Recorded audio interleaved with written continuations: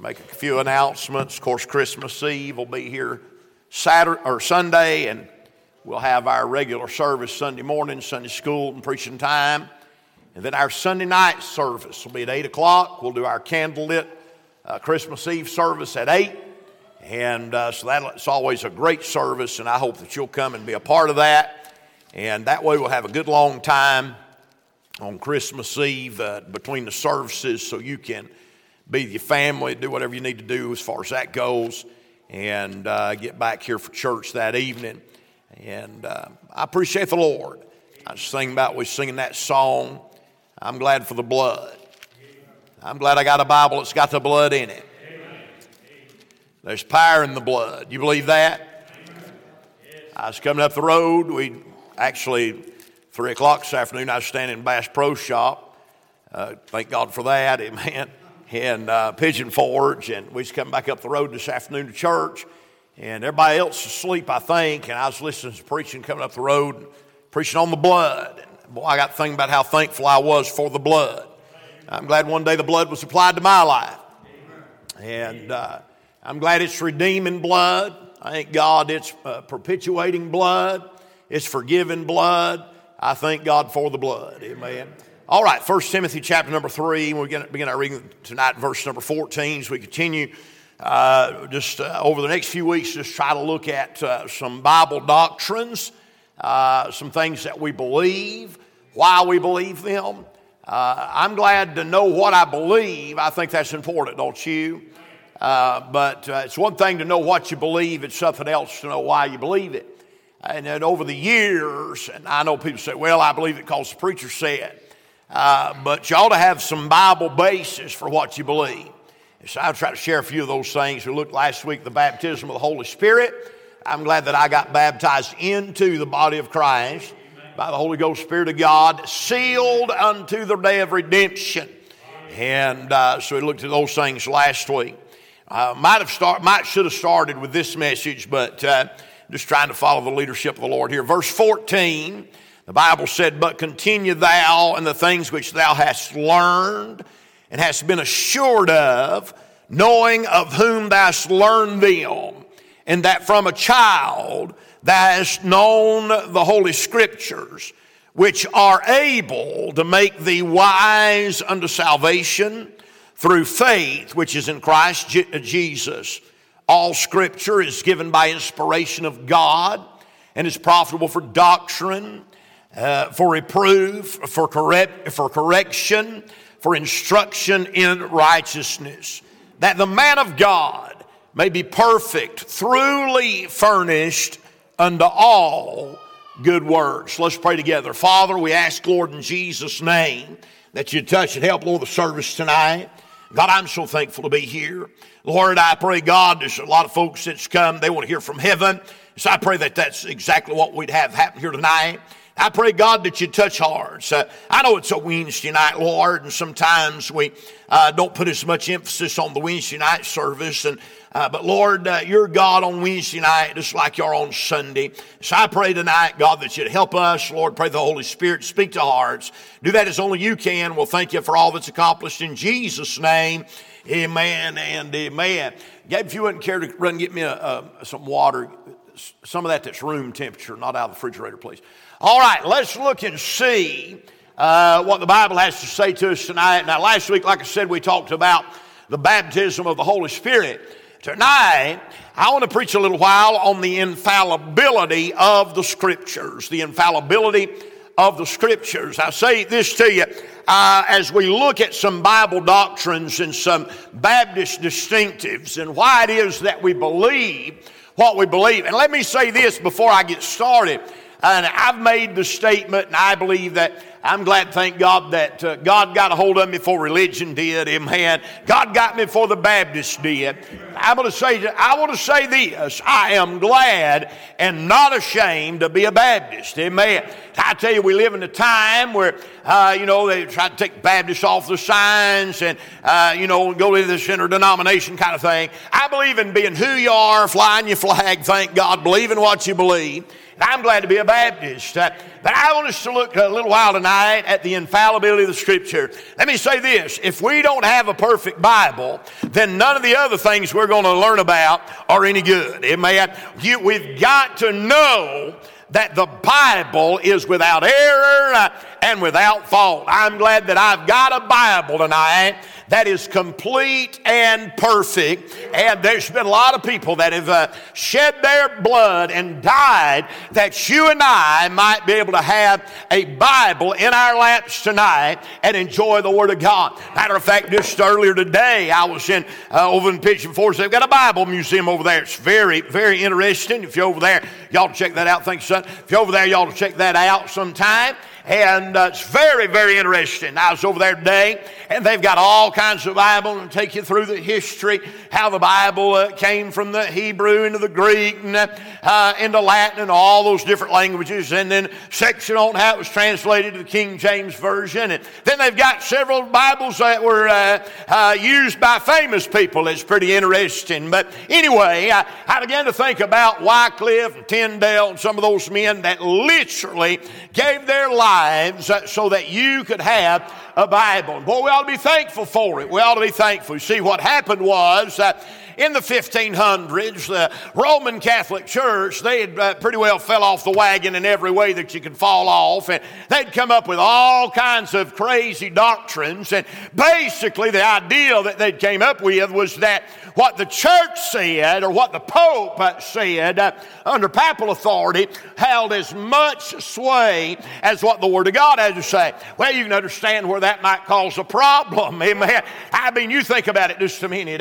Let's say here at Concord tonight that we believed what Bradley said held as much authority as what the Bible said. Can you see where I might run away with power before it was over? That's exactly what happened to the Catholic Church. And so they came up with infant baptism, and they came up with the veneration of the saints, and the transubstantiation of Christ, and the taking of communion, and all kinds of different crazy doctrines. And the Bible, see, the problem was that the Bible was written in such a way that the common man could not understand the Word of God. And so when that was, you think about it, if you couldn't read the Bible tonight, then the guy that could read the Bible, why, he could tell you it said whatever he wanted to tell you it said, and do whatever he wanted to do.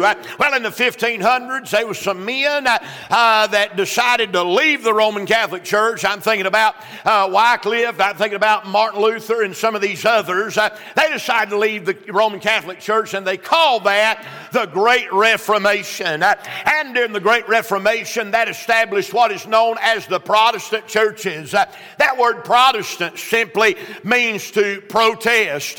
And so they were protesting the papal authority of Roman Catholicism. And one of the big things they did was they said they want to make the Bible where the average man could understand it. As a matter of fact, I believe it was Tyndale who said when he got done that a plowboy would know as many scriptures as the Pope. Amen. Probably more, the truth be known. But they started that, and boy, you can understand how the Roman Catholics didn't like it, and so they fought against it. And all the denominations that claimed the title Protestant came out of the Great Reformation. I'm talking about the Presbyterians, I'm talking about the Methodists, I'm talking about Lutherans, all these different denominations. But you know what? The Baptists did not come out of the Reformation. Did you know tonight that Baptists are not Protestants? They're not. Now, I know this is a little bit of history lesson. I'm going to get where I'm going here in just a minute. But we're not Protestants because all throughout the years, all the way back to the time of Christ, there has been a group of Bible believers that stood with the Word of God that never were a part of the Roman Catholic Church. You can trace their history back to Antioch, and that is the Bible-believing Baptist of our day. And boy, I'm glad to be counted with that group. Amen. And I could preach to you a little bit tonight about the King James Bible. I'm not going to do that. I've preached series and all these different things on that, why we believe the King James, and it comes from a superior manuscript. I'd be glad to talk to you about that after church if you'd like to. I can can give you all kinds of different reasons why we believe in the King James Bible. It comes from the Textus Receptus. It doesn't come from the Latin Vulgate. It doesn't have the influences of Westcott and Hort. And I can talk to you about all that. We can talk hours, but I'm not going to preach on that tonight. Just to simply say we believe the King James Bible. Amen. But the Bible, let's talk about the Bible just a minute. And see, what the reformers did was they came up with this solas, what they called the solas. Now the solas means by itself. And one of the solas of the Reformation was sola scriptura. That means that the Word of God stood by itself. Well, Bible believers always believe that. And really, when you get down to the heart of this belief, it's an understanding that the Bible is enough. The Bible is enough. You don't need the opinion of man. You don't need the commentators, none of that. All of those things can be helpful, but you don't have to have it. The Bible is enough. And I'll say this to you tonight. The Bible is the final authority for all matters of mankind. It's the final authority for all matters of the church. It doesn't matter if you believe it or not. It's the truth. The Bible is the truth. Now let's think about something. Think about something just a minute. What a book. Penned over 1,500 years. Now, as you think about this, listen to me now.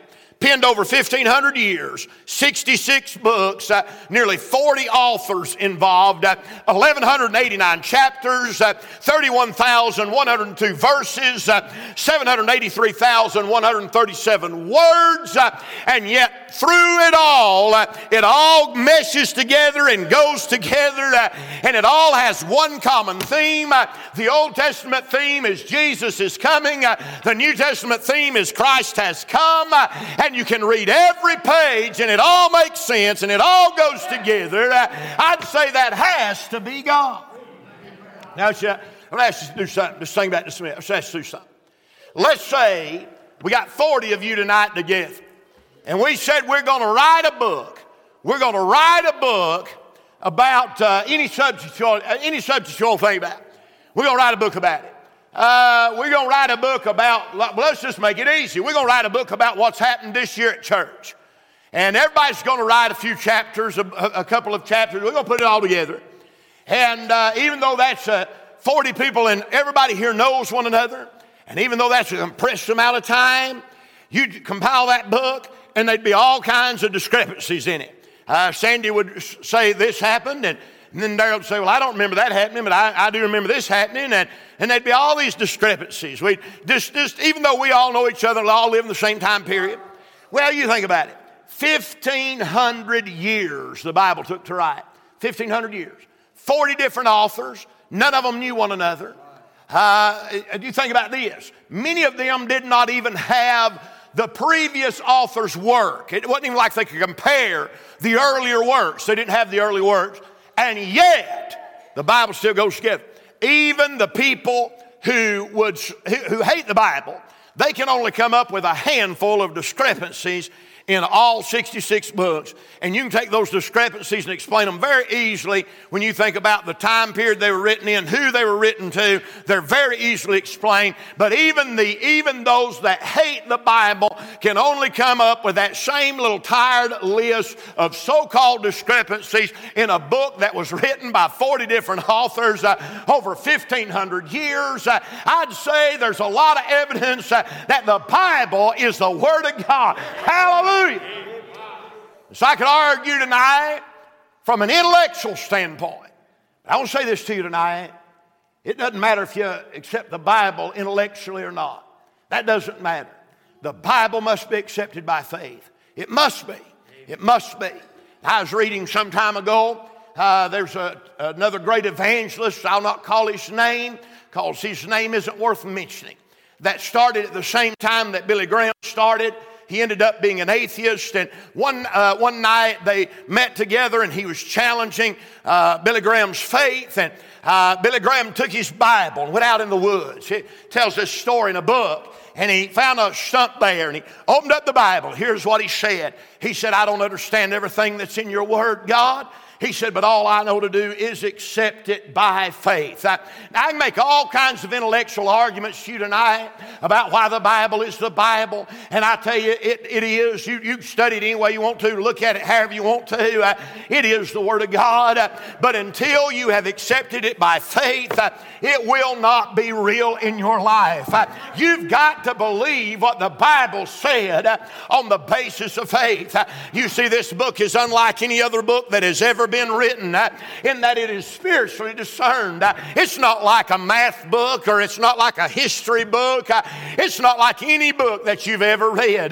In my office, I picked it up just because I thought it was interesting. It said the scriptural record in science, and it was written in 1942. And I began to read through that and see some of the things that they considered science in 1942, and it simply is not applicable in our day. My friend, in not that too distant a future or past, they thought the world was flat. They thought the best way to cure disease was to bleed people all of their blood out. That was the science of the day. Think about how that has changed. But there's one thing that has remained true, and that is the Word of God. Hey, the Bible said on the circle of the earth. You see, the Bible knew that the world is round before man ever figured it out. Hey, the Bible said the life is in the blood. You see, God knew it before man ever figured it out. And I'm simply saying to you tonight, if those verses are true, then they're every one true, and they've got to be believed by faith. I'll say this to you, if the Bible says it, I believe it. Amen. I believe it's perfect. I believe it's infallible. I believe it's right for every circumstance. I believe it's a living, breathing book that'll change your life. I thank God for the Bible. Let's talk about the Bible just a little bit tonight. The infallibility of the Scripture. Now let's look back at these verses that I quoted for you tonight. I'm going to give you three little thoughts tonight. Three little thoughts. Number one, I want to say that it's the Word of God alone. It's the Word of God alone. Now you can read in these verses, Paul said there in verse number 14, but continue thou in the things which thou hast learned and hast been assured of, knowing of whom thou hast learned them. And so he later talks about the Holy Scriptures. And so Paul said that as far as he was concerned, the Word of God was enough. The Word of God alone. And I tell you, there's a lot of temptation, church. As our church grows, there's a lot of temptation out there to accept, a lot of different programs and ideas. But if we ever stray away from the basis of the Bible, boy, we're in a mess. We've got to have the Word of God. Paul believed it was the sole authority for all matters concerning the church. And so the Word of God is enough. Do you believe that? I believe it's enough in faith and practice. Now notice Paul highlights four things here that the Word of God does. First of all, it was the Word of God that Paul preached in his ministry. He said, those things which thou hast heard and have learned. He said, those things that thou hast been assured of. Those were the things that Paul preached in his ministry. I'm telling you, we live in a time where it's awful tempting to preach what's happening on the news or preach what's happening in the newspaper. I'm going to tell you what we need is Bible preaching. I mean straight from the Word of God, verse upon verse, precept upon precept. That's what changes men, women's, and boys' lives. It's not what I think. It's not what I say. It's what thus saith the Word of God. We need the Bible. So it was the Scriptures that Paul preached that he believed was the sole authority. But then what? Note this. It was the Scriptures that brought Timothy to the understanding of salvation. Look what Paul said there. Verse number 15, and that from a child thou hast known the Holy Scriptures, which are able to make thee wise unto salvation through faith which is in Christ Jesus. Now I'm going to tell you what I believe. I believe that faith cometh by hearing, and hearing by the Word of God. I don't believe a man gets saved except through and by the preaching of that precious book. I believe that the Bible is what converts a man. I do. I believe it's the Bible. And Paul told Timothy here, he said it was those scriptures. How many of you tonight glad you're saved? Say amen. Somewhere down the line, somebody shared with you the glorious good news of the gospel of Christ. You are lost and on your way to hell, a hell-deserving sinner. Somebody came through one day with the Bible and said, you don't have to go to hell. Jesus died for your sins. You can be forgiven. I'm glad that it's the Word of God that will give us the knowledge. It's the Holy Scriptures that will make us wise unto salvation through faith, which is in Christ Jesus. I'm glad the Scripture still does the job. Hey, we don't need annex. We don't need psychology. We don't need the latest fad that sweeps the church world. What we need is the preaching of the Word of God. It's enough to convert the whole world. Somebody told you about the Bible. Somebody told you that Jesus saves and that His blood will cover all your sins. Aren't you? Hey, I say thank God. I'm glad somebody one day told me that good news. Changed my life. It changed my life. I know there's a lot of preachers act like they're mad about being saved, but I'm going to tell you it's the greatest thing that ever happened to me. Hey, I said it's the greatest thing that ever happened to me the day Jesus washed all my sins away and put them under the blood's the greatest thing that ever happened to me. Now watch this. Is the Scriptures that brought Timothy to understand salvation, but then all Scriptures, starting from the very beginning to the end, are profitable for four things. Watch this. Paul said, number one, they're profitable for doctrine. That is what is right. Look at verse number 16. All Scripture is given by inspiration of God and is profitable for doctrine. Now the word doctrine, that simply means that which is taught. So where do you get that which is taught out of? You get that out of the Bible. Out of the Bible. We don't get it out of a set of rules. We don't get it out of a set of codexes or anything like that. We get it straight out of the Word of God. We believe in the verbal, plenary inspiration of the Bible. And we believe the Bible is true and right and real. And that's where we get the doctrines of the church, is right out of the Bible. So it's profitable for doctrine. That's what's right. Then it's profitable for reproof. That is uncovering those things that are not right. So the Bible not only teaches us what's right, but teaches us what's wrong. Now there has to be a rule. Now just think about it. There has to be a rule. Paul said that we all mind the same rule. There's some of you in here do carpentry work, different things. Others of you are mechanics. Well, there's rules for all that. Rules for it. You think about a carpenter. He's going to take out his Stanley tape measure. He's going to run that Stanley tape measure out there. And if it says 1 foot 3 inches, he can measure that. Oh, that's 1 foot 3 inches. He hollers down there to the man cutting at the saw. He said, I need a board 1 foot 3 inches. He takes his Stanley rule out. He rolls it out there, 1 foot 3 inches. He makes the cut, throws it up, it fits. Why? Because they're operating according to the same rule. Mechanic, he's up under the vehicle. He says, well, this is a 1/2 inch nut here. I'm gonna need a half inch socket. Man standing outside that's a helper, that's usually me. He walks over there to the tool chest and he hunts a 1/2 inch socket. He hands it up under there and it fits every time. Why? Because same rule. The same rule that applies under the car applies in the toolbox. Same rule that applies on top of the roof applies down yonder at the saw. But let's say for just a second that one man was carrying a tape measure that measured different than the other man. Boy, what a mess that'd be. What if it was just, for that mechanic, what if it's just willy-nilly? They just made up the numbers. You know, somebody laid under there and they said, well, this nut appears to be a 3, 4, 5, 6, 8, 9, 9. And the man said, well, here's your socket. It'll probably fit it. It wouldn't work. You see, you got to have a rule. Got to be a common rule.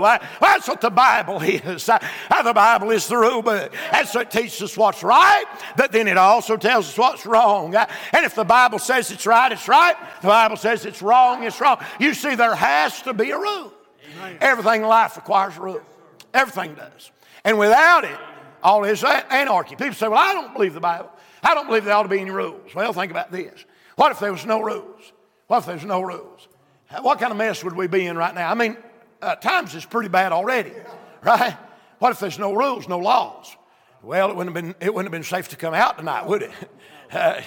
Nobody would be safe. I had to think about this the other day. You don't think about how much time has changed in just the last few years. I want you to think about something. How many of you can remember the first time that you ever pulled up to a gas pump and it said on the pump, you got to pay first? I remember the very first time. It was at the Shell station in Burnsville. I believe it was the first gas station to require you to prepay before you. When I pulled up and I seen that, I'd never been so offended in all my life. I said, I'll not prepay. If they can't trust me to pump my gas, I'll pump my gas somewhere else. I'm not going to prepay. I mean, all these years I've just rolled up and put it in there and pumped what I wanted and went in and paid for it. And if they can't trust me for that, then I'll not pay. Some of you younger people are like, you mean really? They used to just let you pump your gas? Yeah, and it's not been that long ago. But can you imagine if they did that today? How much gas would be stolen in a day's time? Huh? They'd go out of business. Why people run in there and pump and pull off? It happened multiple times a day. I mean, it happened all the time. That's just how much the world has changed. So there's got to be rules. There's got to be laws. Well, there's got to be somewhere that all them ideas come from. Now, just think about this. Where does it come from? Well, I'll tell you where. If you walk in the United States Capitol building tonight, they've got different busts along the inner circle of the rotunda of the Capitol building or inside where the congressmen meet. But as they come under that door, my friend, when President Biden, when he stumbles under the door to come in to make his State of the Union speech or whatever he's going to do, he walks under one face. And it's not a half face like all the others. It's a full face. You know whose face it is? Moses. You know why? Because Moses was the giver of the law. And they said that Moses' face looks down on Congress because he was the one that gave the law. Of course, you and I know who the real author of the book was, and that was the Holy Ghost Spirit of God. So there has to be laws and rules. I'm getting way away from where I'm wanting to be. But anyway, the Bible is profitable for doctrine. That's what's right. It's profitable for reproof. That shows what's wrong. Then it's profitable for correction. That's how to tell us to get things right. I'm glad the Bible don't just tell us what's wrong. The Bible don't just say, oh, that's wrong. But it tells us how to get it right. That's in the Bible. And then it's profitable for instructions in righteousness. That's how to keep it right. That's how to live a good life and keep it right. So it is the Word of God alone. But then secondly, I told you three things. Secondly, there's the Word of God applied. Now, I preached on this a few Sunday nights ago, and I'm not going to belabor it. You've already heard me preach a whole message on it, but just to simply say, just because we believe the Bible does not mean necessarily that we have to have a chapter and verse for everything in the Bible. I want us to talk about Bible principles again. Let me just high top it real quick. Maybe you missed it. Maybe you didn't really get it. Let's think about a Bible principle. Let's take watching TV for an example. That used to be a hot button topic in independent Baptist churches. Let's think about watching TV. Now, here's the question. What does the Bible say about watching TV? Well, the answer is absolutely nothing. Don't say nothing. Don't say nothing about it. So there's a couple of ways you can look at that. Some would say because the Bible does not say anything about it, then we shouldn't do it. You know, that's like kind of like the way the Amish live, you know. How many of you want to live that way? You know, you go up there and look at it and you think, boy, I'd like to try that. Go a week with that. I'm telling you, y'all couldn't do it. I couldn't do it either. Power go off at my house, I'm a nervous wreck in an hour. Come on now. I'm ready for the power to come back on. Anyway, so, well, it's not the Bible, so we shouldn't do it. Then there's others that would say, well, it ain't in the Bible, so we can watch whatever we want to.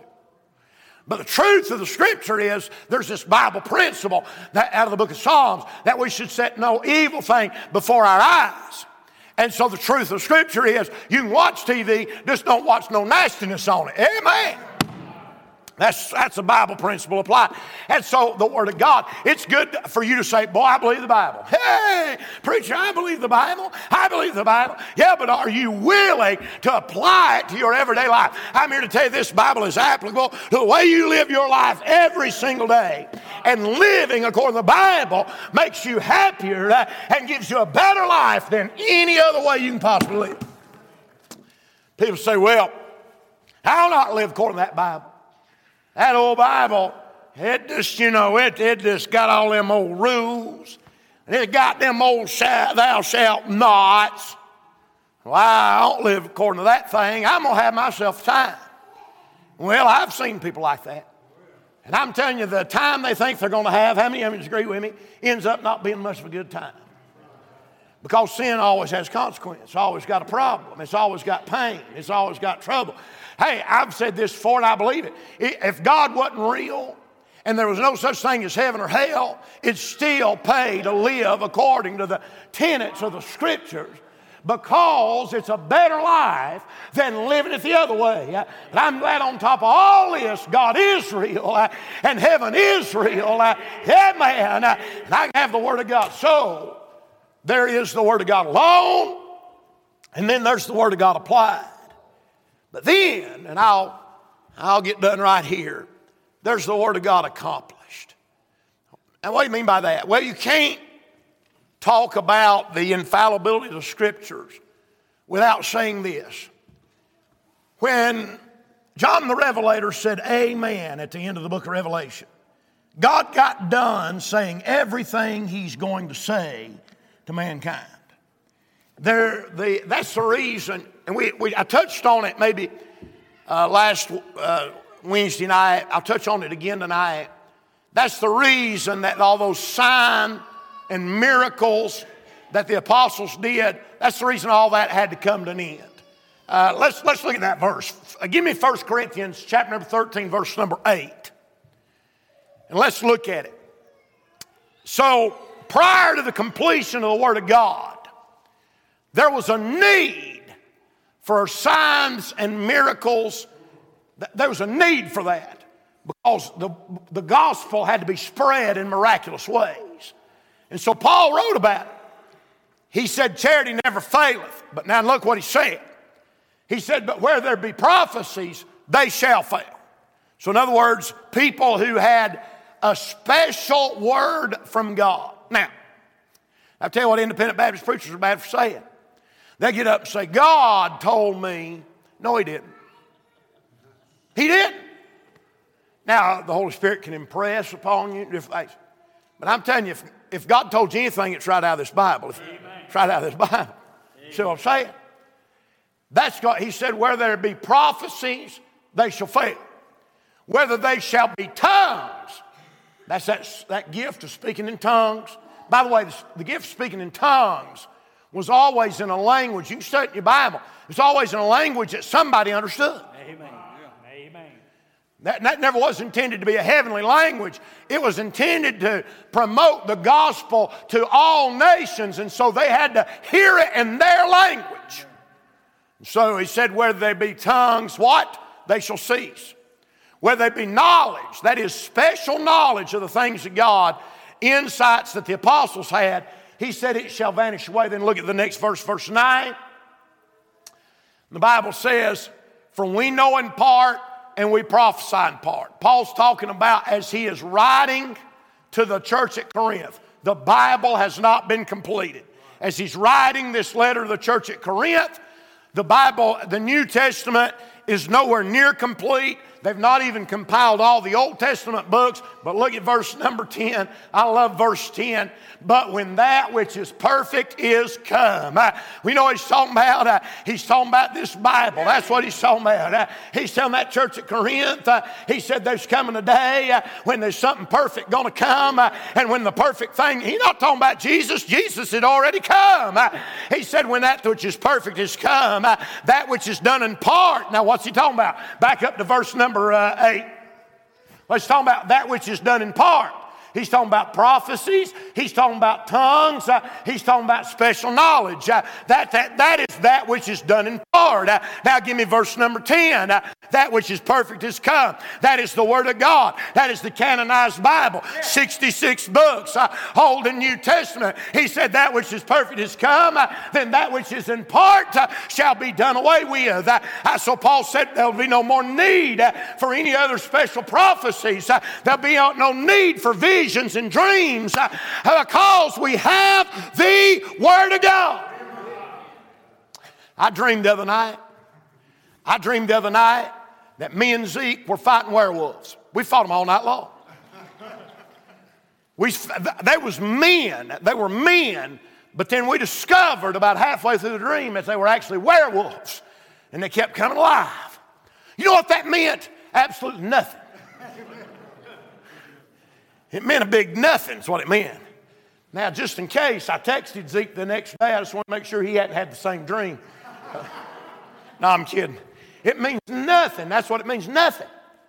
It means for some reason, I don't know. I saw something about werewolves that day and had it on my mind.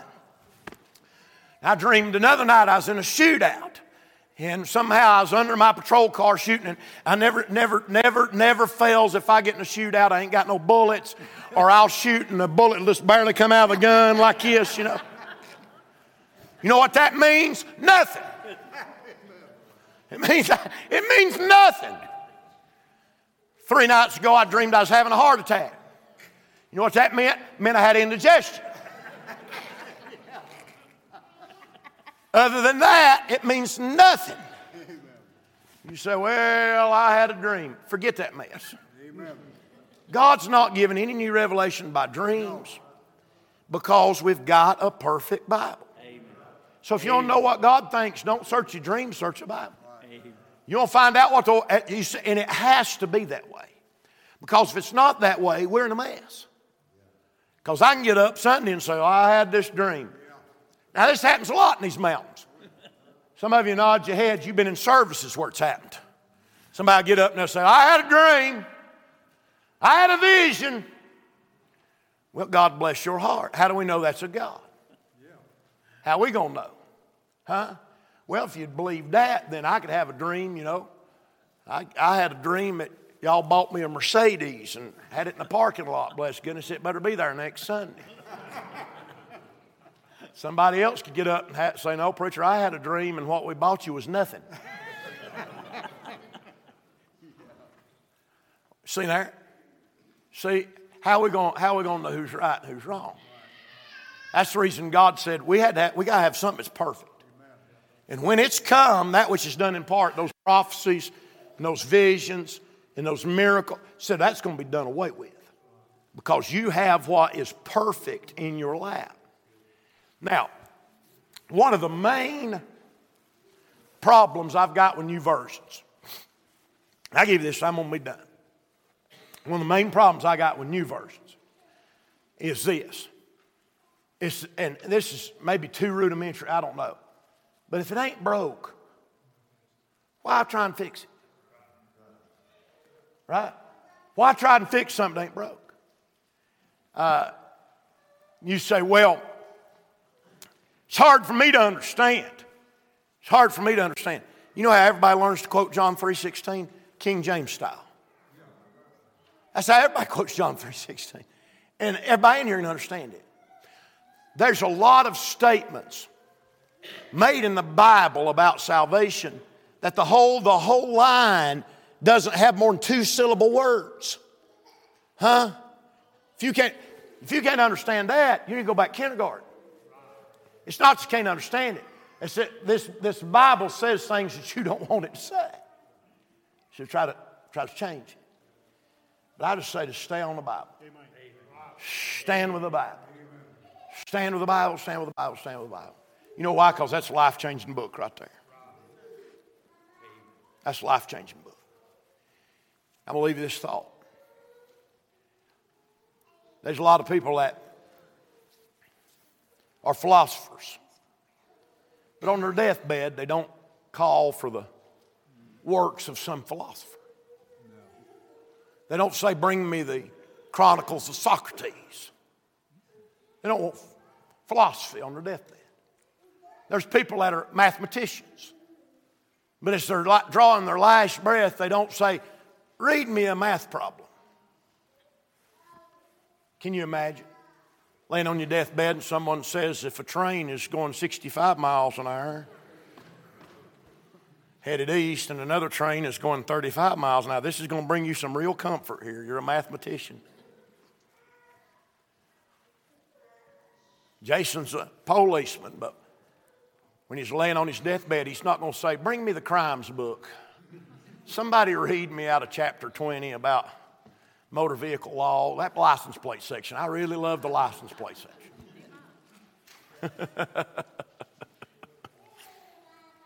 You know what we want? You know what everybody wants? Somebody bring me the Bible.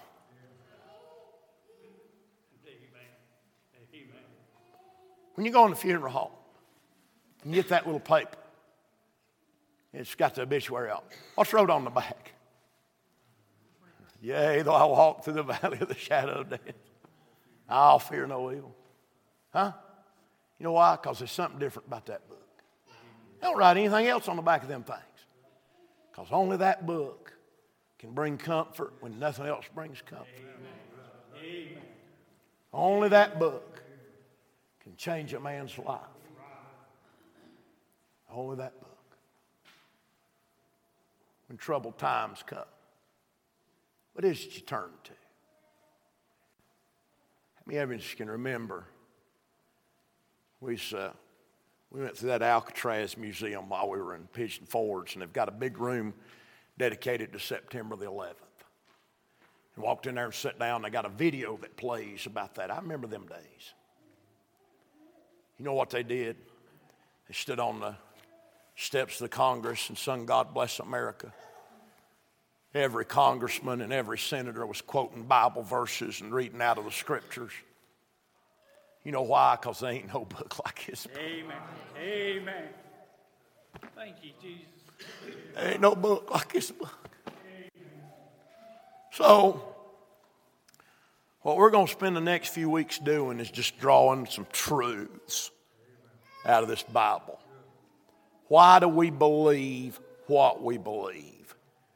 But first, we've got to all agree that what this Bible says is right. It's right. Let's stand to our feet. Father, Lord, as much as I know how, I've just tried to preach this book tonight. I pray, God, that you'd help us to accept it by faith. Believe what you've written. I pray that you'd help us dig out some truths of the Word of God over the next few weeks. I pray that you'd put them in our hearts. Press upon us as only you can.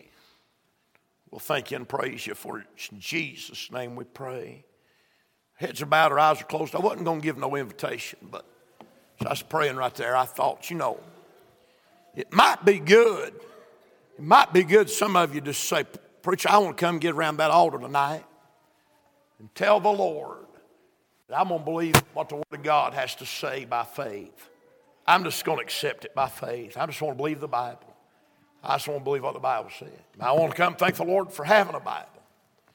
I want to do it back there at your seat. I want to bow your head where you're at your seat. Just say, thank the Lord.